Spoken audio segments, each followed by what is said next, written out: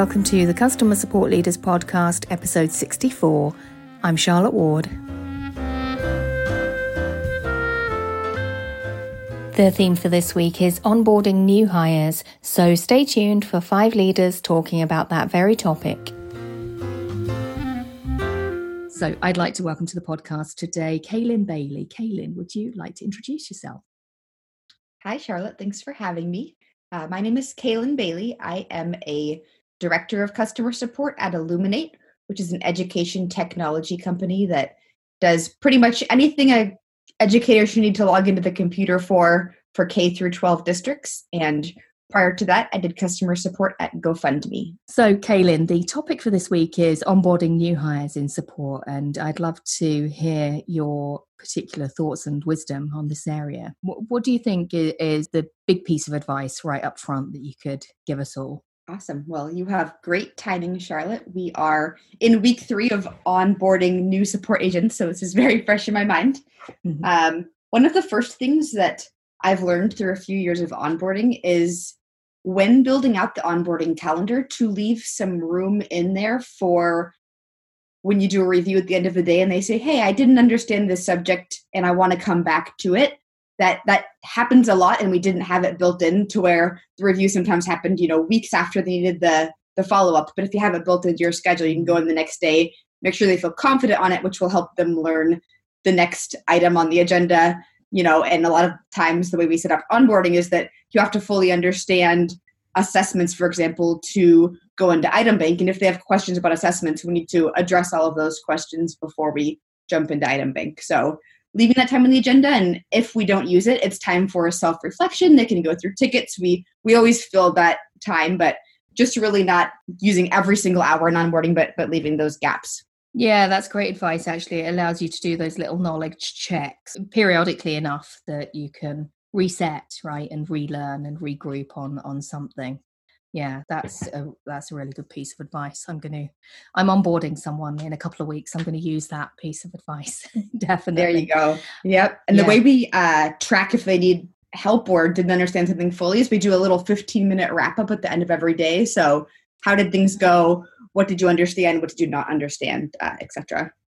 That's awesome. These little mini knowledge checks, do you have bigger waypoints in your onboarding process? Yeah, we definitely take notes from those and go, okay, next year when we do training, they said the order of this didn't make sense or they needed more time, and we take that in for the next year as we onboard. And what's the end point of this then? As you do all these mini checks, how do you get to the point where you say, you know what, you know everything you need to know now?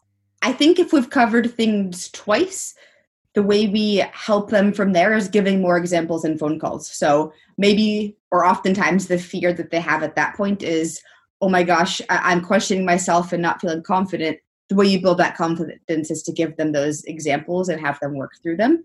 And then they start to realize often that they do know they just need that quick, point in the right direction. They do actually understand the concept behind it. So as you work through all of these little checkpoints, you have all these refreshers and you've got all of this contingency in the program.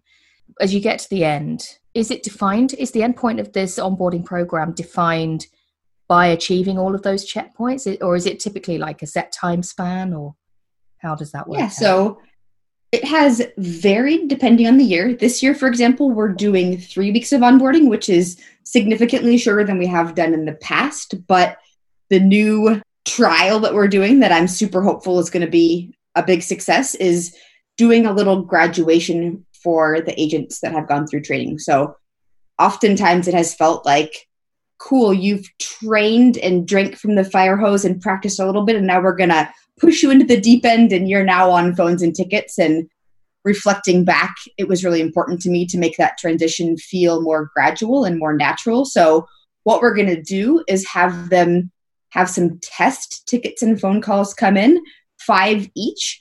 And once they can do 5 in a row that are, quote, perfect, that's when they graduate. And by perfect, I don't mean that there was absolutely no grammar mistakes. What I mean is, if a client had this interaction, would they be okay with it? Were there any big mistakes? Did the agent know enough to either know what to ask or to answer their question? Yeah, so you're checking sort of the obvious things around, whether they comply with your style tone and style guides, whether they're delivering the right knowledge, so whether they're accurate enough. And I guess there might also be a compliance thing there for a company like yours as well. Yeah, it's definitely making sure that they're answering the question that we need to for educators, because there is FERPA laws and all that. And it's equal parts for them, making them feel more confident, like, oh, yes, I did have those perfect phone calls and tickets, and I am ready to go onto the floor. So it's for both reasons. Graduation is a really nice way of putting it, because it does kind of define an end point to the process, right? It becomes not just a series of little conversations and knowledge pieces and articles that they've just got to work through, and kind of it becomes a more meaningful and finite thing. Yeah, that's a really good idea. Exactly. Excellent. Yep. And then even on top of that, after graduation, we're also going to have them have a buddy on the support team. So someone that supports the same product as them is going to be their main point of contact. So, oh my gosh, I'm stuck on this issue and I know it and I need a nudge in the right direction, or, oh my gosh, I'm completely thrown off. They've got a first point of contact there. And then as needed, they can guide them in the right direction for troubleshooting. Awesome. Yeah. I mean, the end of onboarding doesn't mean that you know everything, right? Certainly not. Yet we joke with our new agents, but aren't really joking that for this first 6 months, you're useless, and that's expected, and you have to be okay with it too. So that's it for today. Go to customersupportleaders.com/64 for the show notes, and I'll see you next time.